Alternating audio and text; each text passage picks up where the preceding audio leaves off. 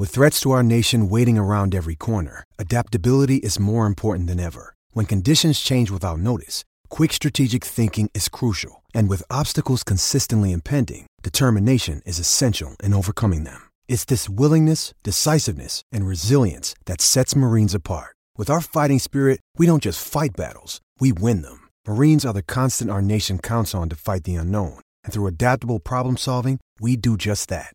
Learn more at marines.com. Love this podcast? Support this show through the supporter feature from Acast. It's up to you how much you give, and there's no regular commitment. Just hit the link in the show description to support now.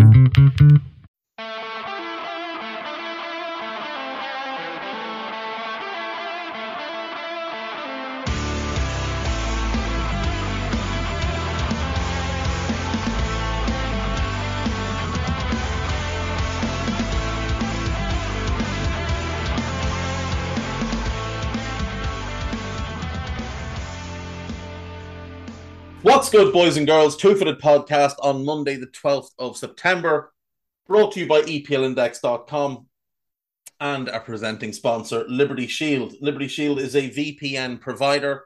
A virtual privacy network allows you to go online, change your location, access things you're geo-blocked from while also keeping your data safe. So UK expats wanting BBC iPlayer to be allowed to watch, I don't know, footage of the Queen's funeral, Liberty Shield can get you where you want to go and keep your data safe. Go to libertyshield.com right now. Use the code EPL25. That's EPL25 at checkout, and you get 25% off either the hardware or software packages. We're also brought to you by Home of Hopcroft, a giftware and homeware company located in Scotland, but shipping worldwide. Check out homeofhopcroft.co.uk. And finally, do check out the EPL Index and Anfield Index shops that you can find on Etsy. Use the codes EPL10 or RED10 to get 10% off. Right, folks, before I forget, on Friday we released part one of the summer transfer review with myself and Kevin DeVries.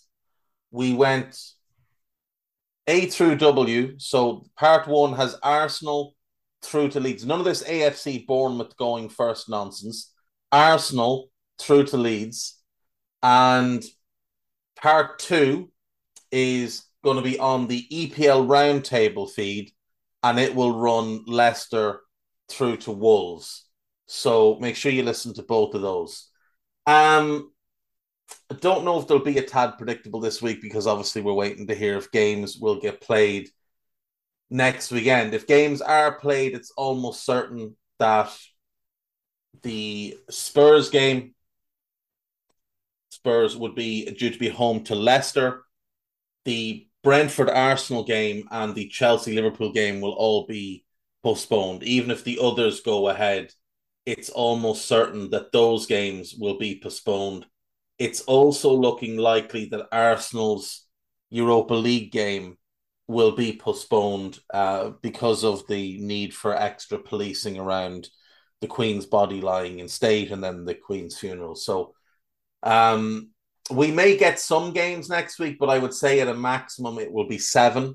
We obviously had none at the weekend. So 7 would be, well, will be 7 more. So it'll be good. We'd have at least some football in the Premier League. However, there's always football on. So even though there was no football in England or Scotland at the weekend, there was plenty of football going on around the continent. So I thought quickly to take a look at what went on in the different leagues. Lens beat Troyes 1-0 on Friday night in the French League to start the weekend. PSG beat Brest 1-0 with a goal from Neymar, who's had an outstanding start of the season. Marseille beat Lille 2-1. Alexis Sanchez getting a goal in that one. Strasbourg Clermont drew 0-0. Angers and Montpellier, that one ended 2-1 to Angers. Sofiane Boufal, formerly of Southampton, with the winner. Ajaccio 0, Nice 1. Andy Delfort with the only goal. Toulouse 1, Stade Reims 0. Disappointing one for Reims. Lorient 3, Nantes 2. That seems like it might have been a fairly decent game. Stade Rennes 5, Auxerre 0. This one was a lot of fun to watch from a Rennes point of view. Souleymane, Amin Gouiri, Martin Terrier, Flavien Tate, and Matthias Ablin scoring. Rennes were just incredible. And then last night, Monaco 2, Lyon 1. This was a really good game. Badiashile opened the scoring on 55. Marapan made it 2 on 63. Ekambi did get one back for Lyon in the 81st minute, but it was too little too late. Top of the league, we've got PSG. Second, Marseille, level on points. Both of them 7 games played, 6 won and 1 drawn. Lens are third, Lorient are fourth, Lyon fifth, and Rennes sixth. Monaco and Lille round out the top 8 there. Move us on to the Bundesliga, or the No Fundesliga, as I heard it called the other day, because Bayern just win it every year. Werder Bremen 0, Augsburg 1. Not a great start to the weekend, that. Hertha Berlin 2, Leverkusen 2. Patrick Schick with the late equaliser for Leverkusen. Hoffenheim 4, Mainz 1. Leipzig 3, Dortmund 0. Leipzig, who sacked their manager on Wednesday, appointed Marco Rose, who was sacked in the summer by Dortmund, absolutely wiped the floor with Dortmund. And that could have been 6 or 7, and Dortmund would have had no grounds to say it didn't reflect the game. Bayern Munich 2, Stuttgart 2. I think that's 3 draws in a row now for Bayern. Check that in a minute. But disappointing result at home for them. Eintracht Frankfurt 0, Wolfsburg 1, Maxence Lacroix scoring the only goal of the game. Schalke 3, Bochum 1. Dominic Drexler with a goal in that one. Cologne 0, Union Berlin 1. Timo Hubers with the only goal. It was an own goal on 3 minutes. And seems like it might have been fairly dull after that. And Freiburg 0, Mönchengladbach 0 to round things out. So Union Berlin are top of the Bundesliga. 6 games played, 4 wins, 2 draws. And the best defensive record in the league. Freiburg are second. Bayern are third. And yes, Bayern, like I said, they have not won in 3 domestic games. Hoffenheim fourth. Dortmund fifth. Mainz sixth. Cologne seventh. And Gladbach 8th. Werder Bremen fighting the good fight in 9th. Leipzig 10th. Leverkusen 17th is a bit of a concern. I still think they've got a really good manager and a really good squad. I do think he needs to stop playing Jonathan Tah, though. I really think he needs to stop playing Jonathan Tah. At the weekend, he played Frimpong at right back, Hincapié at left back, Tapsoba and Tah as his centre backs. I think if he drops Tah for Casono, that immediately improves them. I think gives them better balance. He went with Diaby and Hudson-Odoi as his wingers and Hložek behind Schick. It did work.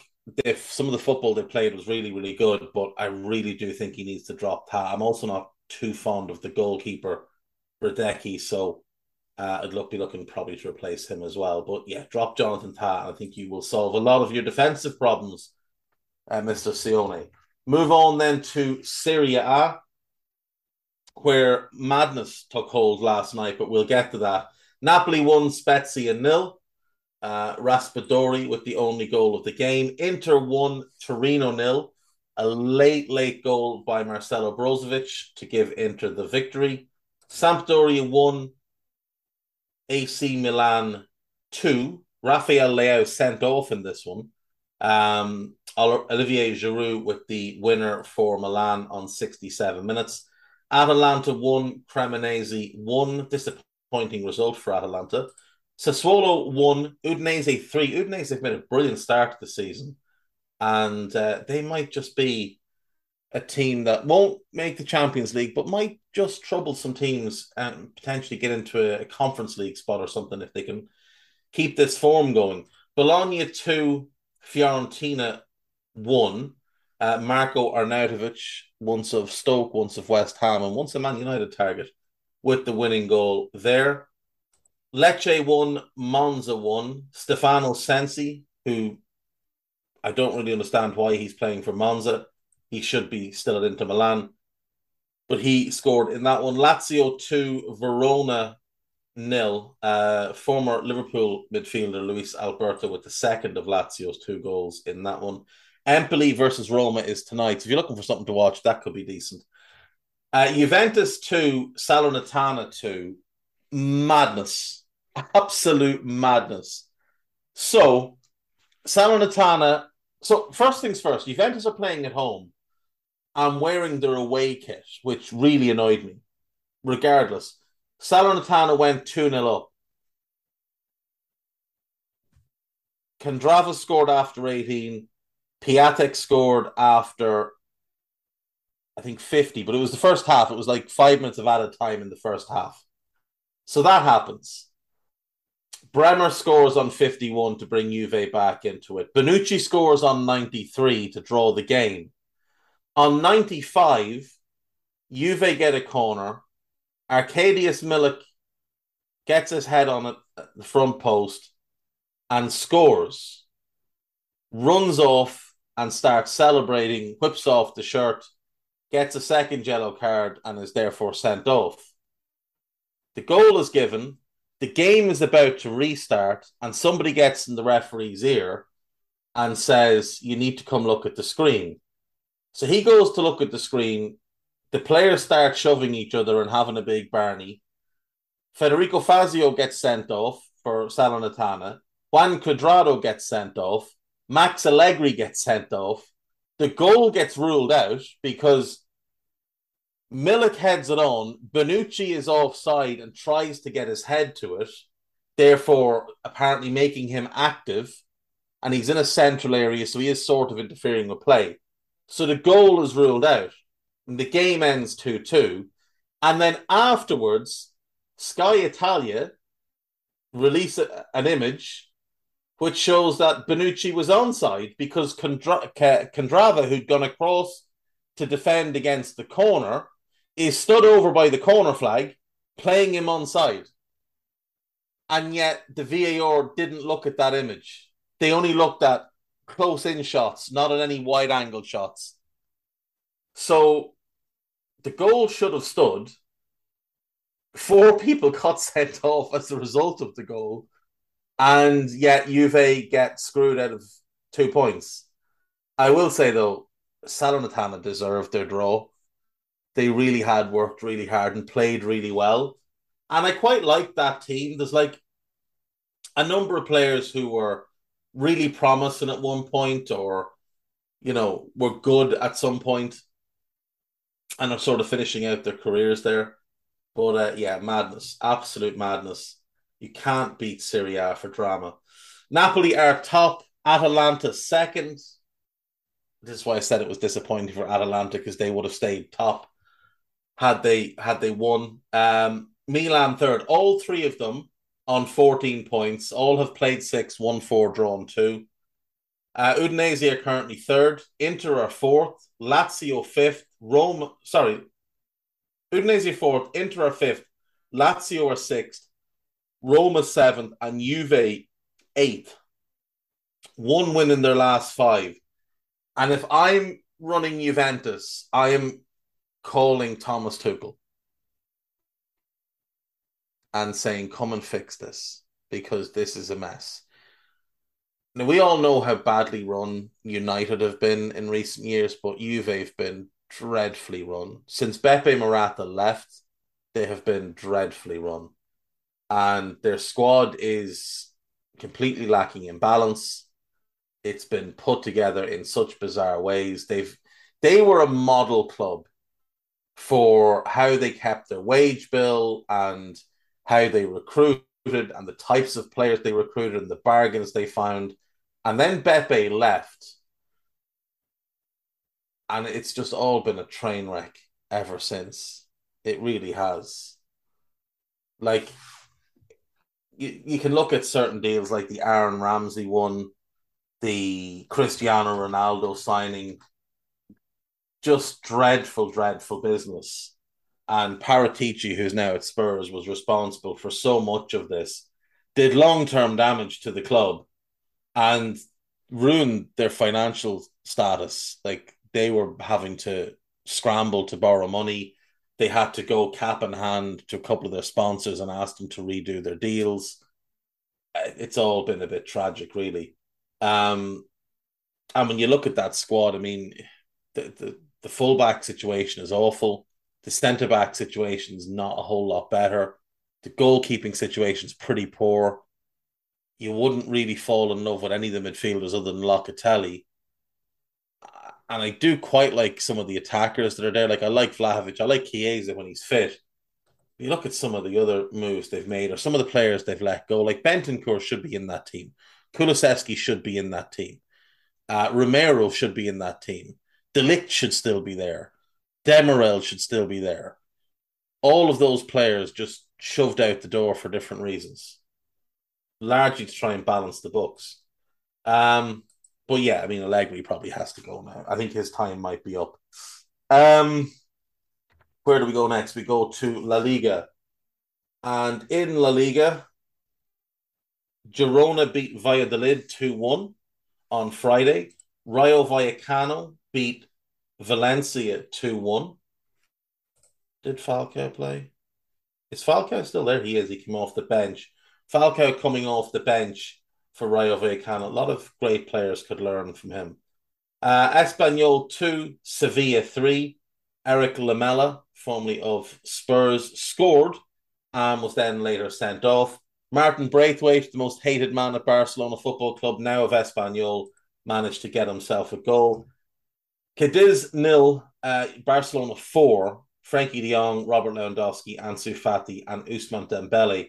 This game notable for a fan having a heart attack in the stands and the game getting stopped and the players having to rush to try and help. The Cadiz goalkeeper ran and got the defibrillator and ran across and chucked it up into the stands. And I think everything's okay now. I think that the person did survive, but obviously a scary moment. Atletico Madrid 4, Celta Vigo 1. Angel Correa, Rodrigo de Paul, Yannick Carrasco, and a Unai Nunez own goal, giving Atleti 4 goals. Simeone will be furious scoring that many goals in one game. 4 goals in a lot of games here because Real Madrid scored 4 as well. They went 1-0 behind. Muriqi, who I think is on loan from Lazio, maybe. He scored first from Mallorca. Federico Valverde equalised in the stroke at half-time, and then it was Vinicius Jr., Rodrigo, and Antonio Rudiger putting the game to bed. Elche won, Athletic Club de Bilbao 4. Because why not? Yeah, why not? Getafe 2, Real Sociedad 1. Sociedad fall back down to earth after their win over Manchester United in the week. And then Real Betis 1, Villarreal 0. That was last night. Real Madrid are top, 15 points, 5 wins from 5. Barcelona second on 13 points. Real Betis are third on 12. You get Villarreal, Athletic Club, and Atletico Madrid on 10. Osasuna 7th, Girona 8th. Most disappointing club so far, Sevilla, sitting 16th, which isn't great. And since we've done all the other big leagues, we might as well do the Portuguese Primeira Liga. Vitória beat Santa Clara 1-0. Benfica beat Famalicão 1-0. Rafa Silva with the only goal of the game. Sporting continued their good form, beating Portimonense 4-0. 2 for Trincão, 1 for Pedro Gonçalves, and 1 for Nuno Santos. Porto 3, Chavez 0. Taremi, Evanilson, and Franco with the goals there. Casa Pia beat Pacos Ferreira 3-2 away from home. Xavier Godwin with a goal there. That's a name. That's a cracker of a name. Fair play to his parents. Maritimo won, Gil Vicente 2. Fran Navarro, people might remember him. He got 2 in that one for Gil Vicente.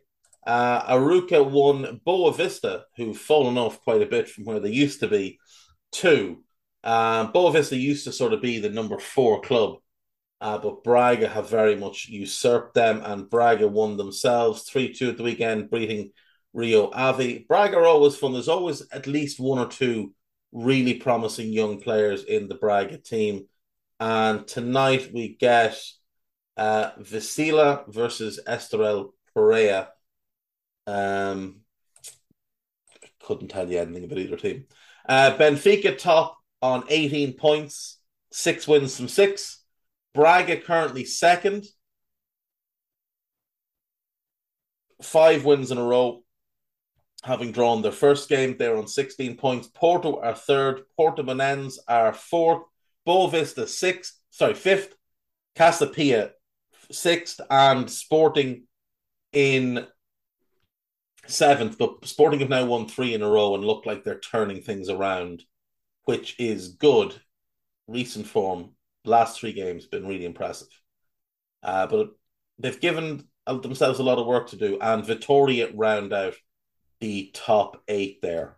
Yeah, right. I'm going to take a break, and we'll be back in a minute.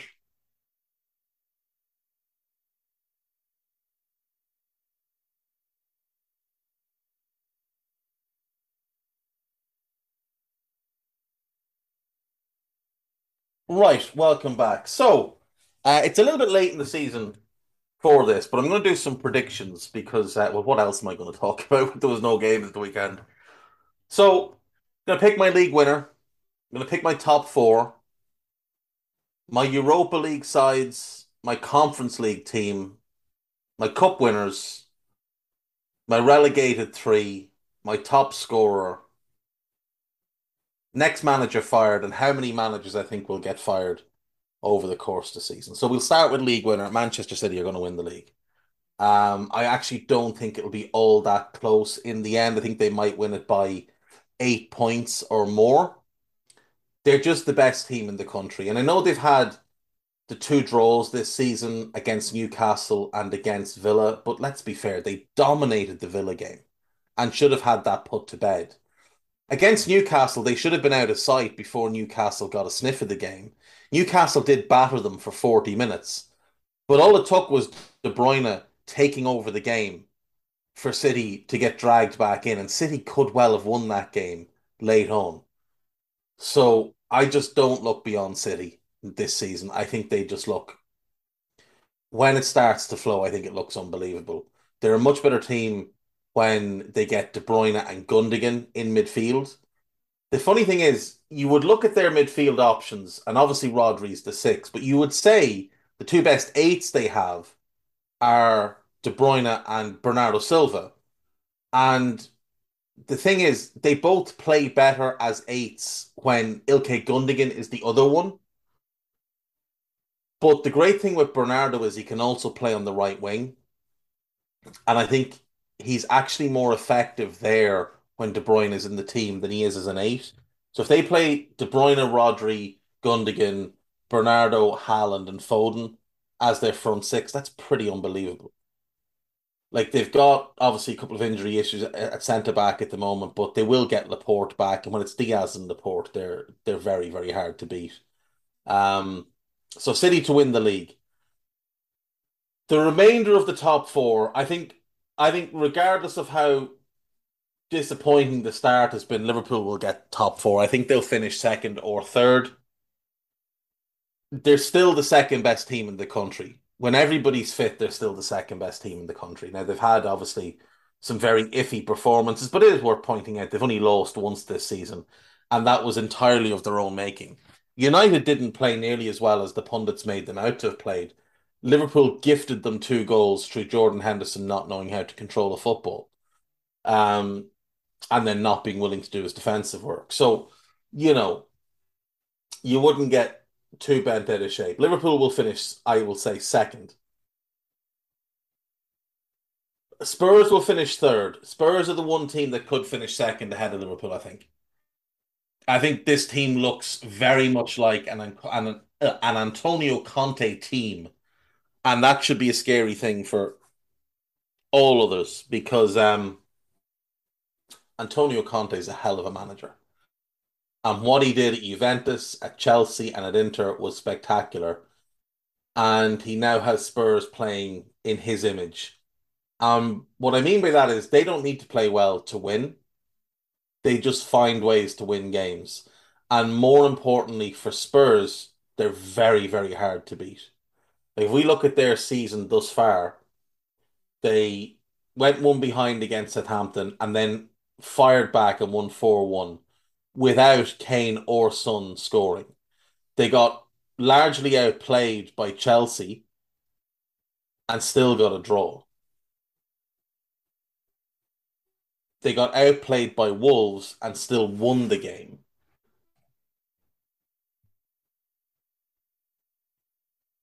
They had a tough game against West Ham. I think they'll be a bit disappointed by that one. They obviously beat Forest 2-0. It was quite comfortable for them in the end, and they beat Fulham 2-1. And the 2-1 didn't really reflect the game. But Spurs are just winning games without really hitting their full flow yet. And I think there's still more to come from that team. There's players to be bedded in. The likes of Basuma will improve that team. I think Jed Spence, once he's up to speed, will improve things as well. I do have question marks over Eric Dyer and the left-sided centre-back role, and that's why I don't think they're capable of challenging for the title this season. But I do think they'll finish top three. Fourth will come down to Chelsea, Arsenal, Manchester United. And I still think it'll be Chelsea because I think they've got the best squad and I think they've got the best manager. The new manager is not as good as the old manager. Thomas Tuchel is a better manager than Graham Potter. But I still think Graham Potter is a better manager than either Arteta or Ten Hag. He inherits a really strong squad. Now, it is a little bit gappy in that you don't really have that defensive six that you would like. You don't really have that proven number 9 that you would like. But they do have Raheem Sterling, who's a world-class footballer. They do have Kovacic, who's one of the best midfielders in the league. They do have Mason Mount, who's outstanding. They've got Reece James. They've got Cucurella. They've got Koulibaly. They've got Fofana. They've got Mendy, who's overrated, but still a very good goalkeeper. It's still a really strong squad, and they'll go and they'll add in January if need be. I think Chelsea will get fourth. That leaves Arsenal in fifth and Manchester United in sixth. I just think Arsenal's squad is too small. I think they're lacking quality in certain areas. I don't trust the manager. I don't think he's good enough in short turnarounds to get the right results. I don't think he reacts well in games to his team going behind. I think when he has a week to set things up, he's fine. That's why Arsenal always look well prepared. And that's why they always start games quite well. But once things go against them, I don't really think he knows how to react. So I'm going them fifth, and I'm going to go United sixth because I just think they still have too many holes. I don't think they're going to be good enough defensively over the course of the year. I know they're playing Ollie ball at the minute and it's working for them, but teams are going to figure them out and teams are going to target Martinez. 6 games, the guy's won headers in 1 game so far. And he hasn't really faced any of, other than Ivan Toney, he hasn't really faced any of the really kind of dominant aerial strikers. Like, what's he going to do against Haaland, against Kane, against Kane, against Broja if Chelsea play him, against Nunes, against Mitrovic, against Isak, against Diego Costa? Like, that's going to be funny. Mateta, Calvert-Lewin, Ollie Watkins, Antonio. I don't like his chances. I really don't like his chances. I think teams will exploit that. I think they'll exploit the fact that Delo and Malashi just, they're good, they're just not great. And they're not going to be consistent because they're both quite young. I'm concerned about the midfield because Casemiro looked really slow. Now, I knew he'd lost some pace. He was never the quickest to begin with, but he looked really, really slow against Real Sociedad. I know it's his first game, first start, but he looked really slow. Him and Ericsson, that's a midfield I think teams will overrun. And where the goal's going to come from on a consistent basis, because I don't know that you can trust Marcus Rashford to get you enough goals across the year. Sancho has a couple already this season, but he's not going to be a 15 goal a season winger, I don't believe, and I don't think Anthony will either. I think United end up sixth. I'm going to go West Ham seventh. I know they've had a terrible season, but I still think West Ham are better than the rest. So once they find a bit of form, get a few players back, I think they'll start to pick up a lot of points. I'm going to say West Ham for the Conference League. Going down, this is really hard. This is really hard. I'm going to say Bournemouth because I just don't think the squad is good enough to play in the Premier League. They've had a little bit of a bounce with Scott Parker sacked, and they've gotten a draw and gotten a win, but I just don't see them picking up enough points across the season to stay up.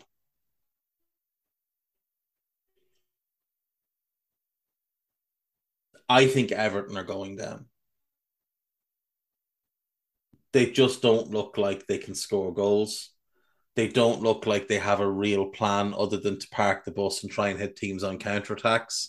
Now, maybe that's enough, but when you're doing that with Connor Cody as one of your centre backs in a two, I think you're going to get caught. It's going to cost you more than it gains you. And I think Fulham. Now, Fulham have started the season really well. They've got 8 points already, but you'd look at Fulham and think they've had a great start. And you look at Bournemouth and think, well, they got battered a few times. But Fulham only have 1 point more than Bournemouth at this stage. And the thing I look at with Fulham is, who are the three teams worse than them? Like Leicester have 1 point. Leicester have been awful. But Leicester are a better team than Fulham. Fulham are just playing better at the minute. I think Forest are a better team than Fulham. I think West Ham are a better team than Fulham. I think Villa are a better team than Fulham. Palace are a better team than Fulham. Wolves are a better team than Fulham. Southampton, I think, are a better team. Newcastle are a better team. I really just look at Bournemouth and Everton and think they're the only two teams that I can say I confidently believe are worse than Fulham. I don't believe that any of the others are. So for Fulham, they are going to need, and for Everton as well, because it's the same situation. I look at Everton, I think who's worse than them, and the only team that comes to mind is Bournemouth. Like, one of the big problems for Everton is they've got the worst manager in the league. Another problem is there's no real creativity in the team. Like, they've got some pacey wingers, but there's no real creativity in the team. And if Calvert-Lewin is injured, which he has been for all of this season so far, and he missed big chunks of last season, who's scoring goals? And is Calvert-Lewin by himself going to get you enough goals to keep you up? Like, at the moment, they've got 4 goals in the league. One of them was an own goal, and the other 2 were long balls over the top. And the 4th one was just awful defending by Diego Llorente against Leeds. Now, look, they've drawn the last 4 in a row, so they are looking a bit harder to beat. But it's not like Everton have been playing really good teams. They played Chelsea, they lost. They played a bad Villa, they lost. They played Nottingham Forest, they drew. They played Brentford, they drew. They played Leeds, they drew. And they played an out-of-form Liverpool. There's much tougher games to come. I don't see 3 worse teams than either Everton or Fulham. I think everybody would look at Bournemouth and say that's probably the worst team in the league overall. Now, obviously, this season, Leicester are the worst team. And Look, if Leicester don't make a move soon, maybe they do get dragged into it. I just have a hard time looking at a squad that has the likes of Ndidi and Tielemans and Madison and Barnes and Vardy and Iheanacho and James Justin and Ricardo Pereira and people like that, and thinking that's a team that will go down. I just don't see it. The defense is a bit of a train wreck at the minute because of some injuries, but I just don't see them going down. I don't see Forest going down. Forest are still trying to blood in basically an entire new team. That's going to take a bit of time in itself. West Ham are going to be good. We know they're going to be good because they're a good team. We've seen them be good. They've got a good manager and they've bought good players. Aston Villa, I can't guarantee will be good, but if I look at their 11 versus the 11s of West Ham, of Fulham and Everton, they've got the better 11. Now, Fulham have the best manager of those three clubs. Everton have the worst manager. Gerrard is much closer to Lampard's level than he is Marco Silva's level. Palace are going to be fine. Wolves have actually played really well and just been very unfortunate with how results have gone. I'm going to say Bournemouth bottom, Everton 19th, and Fulham 18th. I just don't see anybody that's worse than any of those teams or that I expect to be worse. Top scorer is going to be Haaland, and he may well get 40. Like, he might not just break Salah's record, he might destroy it. Now, the thing is, there is a likelihood that he'll miss a chunk of the season through injury. Now, I think City will be fine because they've been used to playing without a traditional nine for the last couple of years. They can pop Alvarez in there. I think that'll work. They could pop Foden in there, and I think that works. Bernardo played there last year as well, so they can put Mahrez in, whatever. I think City will just keep the train moving along. He could, but like I say, he could miss a chunk of games, but I think he will be comfortably the top scorer this year. Um, Next manager to go, I think it has to be Rodgers. I think it has to be Rodgers. 5 defeats in a row. Team looks listless. Up next, Spurs. Now that game probably will get cancelled, but then it's the international break, and that's when you make the change. As soon as that Tottenham game gets cancelled, they should fire Rodgers, and that gives them about a week to find their new manager, and then gives that new manager a week's prep for Forest at home. And it's Forest home, Bournemouth away, Palace home, Leeds home, Wolves away, which isn't a bad start at all.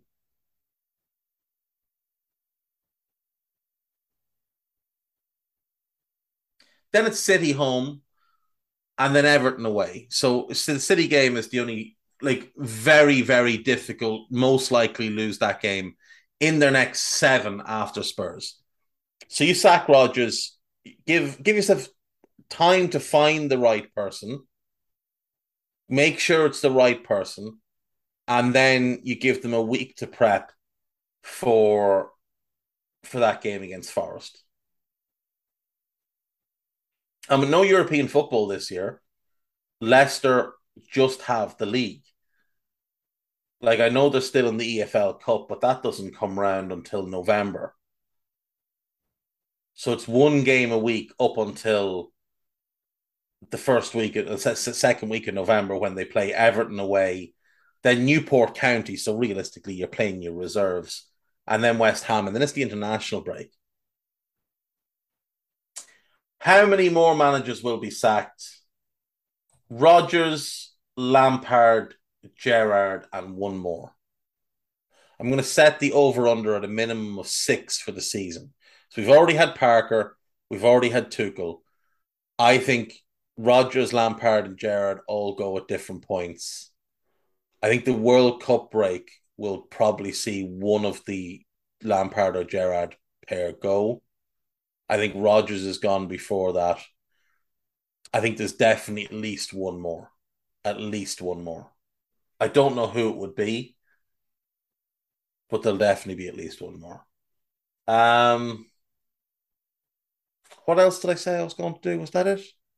How many managers sacked? Next manager to go, top scorer. Oh, FA Cup winner. I'm going to say Spurs. I'll say Spurs. And League Cup winner.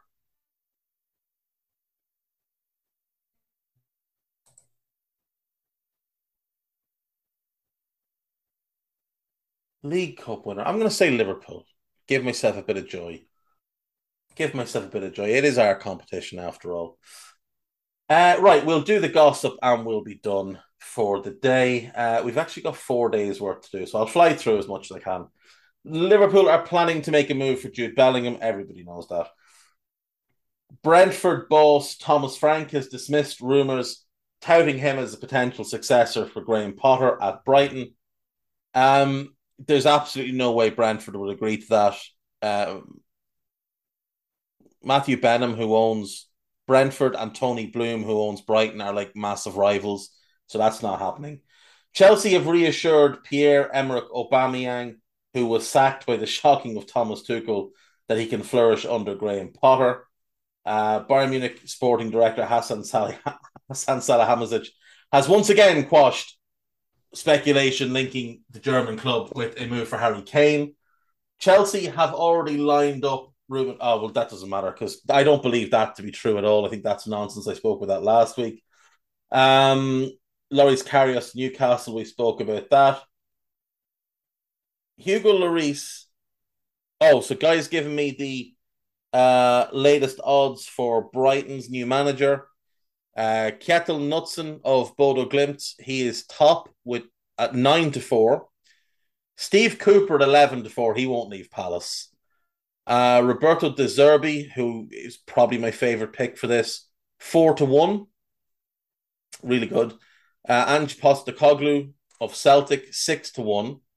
Russell Martin is 8-1. Now, I'm not being funny. Russell Martin has done a fairly awful job at Swansea and should in no way be considered for this job. In no way.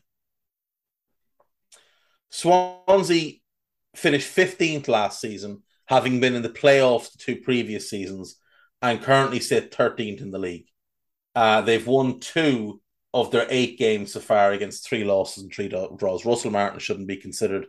Nathan Jones, I don't mind Nathan Jones at all. I think, to be fair to him, he's done an incredible job at Luton, but he went to Stoke and it didn't work at all. I don't know if he can work outside of Luton.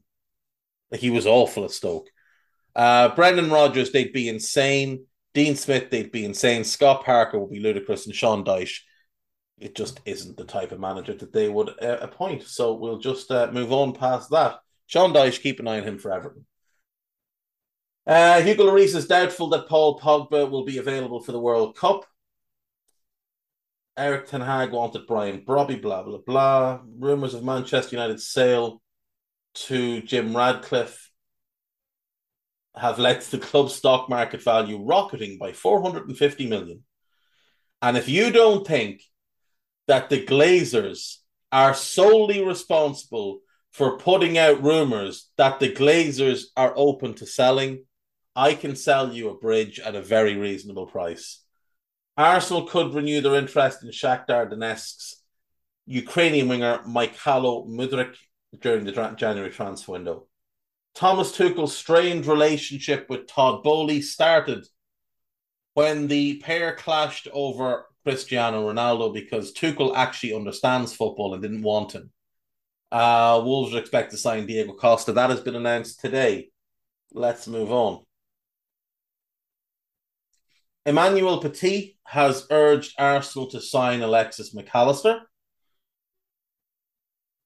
Graham Potter has earmarked Josko Gvardiol as a possible first sign. This is nonsense.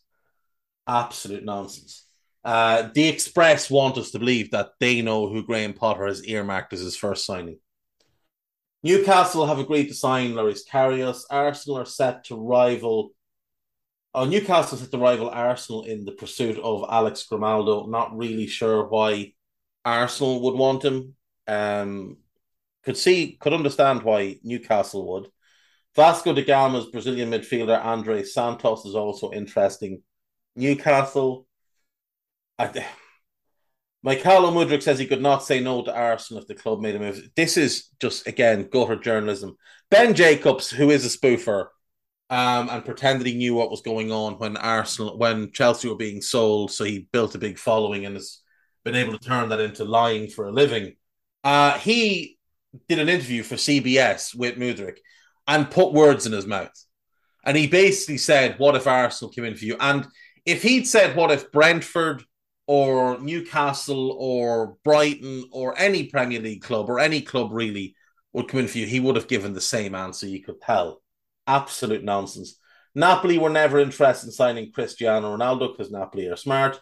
Diogo Dalot says he turned down a move to AC Milan. No, that's not true. Colombia right back and free agent Santiago Arias is ready to join Manchester United after leaving Atletico Madrid in the summer. Okay. Sebastian Kehl has said he was happy to sell Erling Haaland because he'd become a burden to the club. It sounds like a bitter ex. Spain left back Jordi Alba is committed to playing for Barcelona despite being linked with a move to Inter Milan. La Liga have increased Barcelona's salary cap by 694 million. This is wrong. No, this is just nonsense. Italian midfielder Sandro Tonali has signed a new contract at AC Milan. Former Celtic midfielder Tom Rogic is in talks with West Brom. He's a free agent, so he can still sign. Leandro Bacuna, formerly, I think, of Aston Villa, is currently training with Birmingham. La Liga president Javier Tebas is preparing a report to UEFA after criticising the Premier League for causing transfer inflation with unsustainable spending. This man has overseen a league in which Real Madrid have been bailed out multiple times and Barcelona have accumulated 1.6 billion euro worth of debt, and he wants to talk about unsustainable spending. Like, have a look closer to home, bud. Have a look at the financial history of Atletico Madrid. Have a look at the financial history of Real Betis, Sevilla, Valencia. Get your own house in order before you start throwing stones. Barcelona will resume their pursuit of Bernardo Silva in January. Brighton are ready to discuss a new deal with Moises Caicedo. Probably a waste of time. Wolfsburg and Denmark striker Jonas Wind says a transfer to Arsenal would be a dream. Now, I'm not one to burst bubbles, but he's a good player. He's not good enough to play for Arsenal. Manchester United could have signed Serginho Dest from Barcelona only for a boardroom disagreement to scupper the move. I wonder, before Serginho Dest went to Barcelona, who did he play for? He played for Ajax. And who was his manager at the time? Oh, it was Erik ten Hag. So, of course. Bodo Glimt coach Kjetil Knutsen and Italian Roberto De Zerbi are the favourites for the Brighton job. Paris Saint-Germain are set to pay 90% of Mauro Icardi's salary while he's on loan at Galatasaray. Wow. Former Leeds United forward Rafinha has reiterated his decision to snub Chelsea this summer was influenced by his desire to emulate his boyhood hero Ronaldinho. Leeds are unlikely to revive their interest in Bamba Dieng after missing out. That was a mental story as well. La Liga president Javier Tebas has criticised Kylian. This guy just needs to shut up. Atletico Madrid and Portugal forward João Felix says he knows nothing of Manchester United transfer interest because it wasn't real. Carlo Ancelotti could be set to sign a new deal at Real Madrid. West Ham are to make a £12 million move for John Egan. No, they're not. Nonsense. Absolute nonsense. Wolves will launch. This is great. Wolves will launch a new transfer bid for Argentina midfielder Enzo Fernandez after Benfica pipped him to the signing of the 21-year-old in summer. He's going to cost 70 million minimum. Wolves aren't getting close, but if they had got him, that would have been good. Chelsea are interested in bringing Luis Campos to the bridge as a new sporting director. Garbage. They're not getting him. They're just not going to get him. He's running the football side of things at PSG. He's not leaving. Manager Brendan Rodgers and Leicester's new head of recruitment, Martin Glover, have held discussions over future transfer windows. Wasting your time, lads. Newcastle are planning a 2.5 million raid for Sunderland's 15-year-old England midfielder Chris Rigg, rated as one of the best young prospects in the country. He is apparently an outstanding prospect. Central midfielder. Apparently, he is absolutely outstanding. Hopefully, Sunderland can keep hold of him. Bayern Munich, I think more Hassan Salihamidzic and Harry Kane. Barcelona will try to sell Frankie de Jong again in January. Worked out real well in the summer. Newcastle are holding off making the official announcement of Loris Karius on a short-term contract as a mark of respect to the Queen. I hear she hated German goalkeepers. Hated them. Some of the marks of respect are mental. Morrison's turned off the beep on the self-scan checkouts. Norwich City Council don't want you putting your bike in any of the bike racks. And the Met Office aren't doing weather updates. Like, this is... I get wanting to show you respect. I'm fairly certain with what I've read and what I observed over my time aware of who she was, I think she would have wanted people to kind of carry on as normal as much as possible and not do ridiculous things like turning off the beeper on the self-scan checkouts or chaining up bike racks so people couldn't put their bikes there or announcing your goalkeeper, you know? Manchester United turned down the chance to sign Memphis Depay. They should have signed Memphis. Manchester United players believe Cristiano Ronaldo still wants to leave Old Trafford and will push for a move in January. He probably does. He's desperate. Well, he was desperate to leave in the summer, and he went on strike. So Liverpool are set to rival Manchester United for the signing of Ibrahim Sangare. Sangare and Casemiro would be hilarious. Liverpool aren't going to be in for him either. West Ham would be a good signing. Leicester would be a good signing. Aston Villa midfielder Douglas Luiz is a target for Liverpool, who would be prepared to offer Alex Oxlade-Chamberlain. What the story actually says Liverpool should offer him, and it's all nonsense anyway. Chelsea's chances of landing summer transfer target Rafael Leao have been boosted by contract talks stalling. It's September. It's September. Milan will give him what he wants because he is that good. His contract doesn't run out till 2024 either, so they're in no hurry.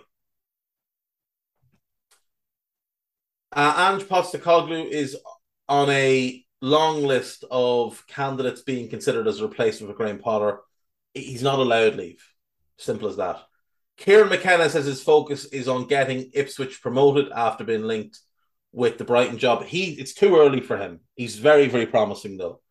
Everton have set their sights on 27-year-old Mali winger Adama Traore, who has scored 12 goals in 12 games for Hungarian side Ferencváros. Okay.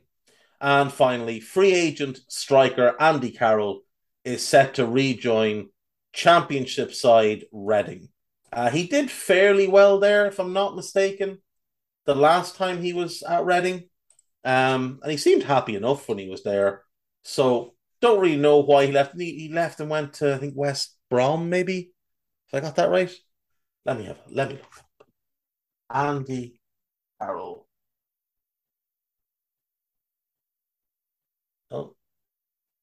Andy Carroll. Yeah. He was there for 6 months, and then he joined West Brom. He probably should have stayed where he was. Signed a short-term contract, and West Brom, they probably offered him a bit more money, to be fair. Reading, still managed by Paul Ince, which I find quite funny, but they started the season really well, in fairness to Ince, and they do currently sit third, but I think they're probably going to tumble at some point. Anyway, that's me. No idea how long this has been. It seems like it's been fairly quick, but I'm sure it's well over the hour. But look, you probably thought I wouldn't manage an hour today with nothing to talk about, but I could literally talk to the wall. So I'll see you all tomorrow. Take care of yourselves. Bye-bye.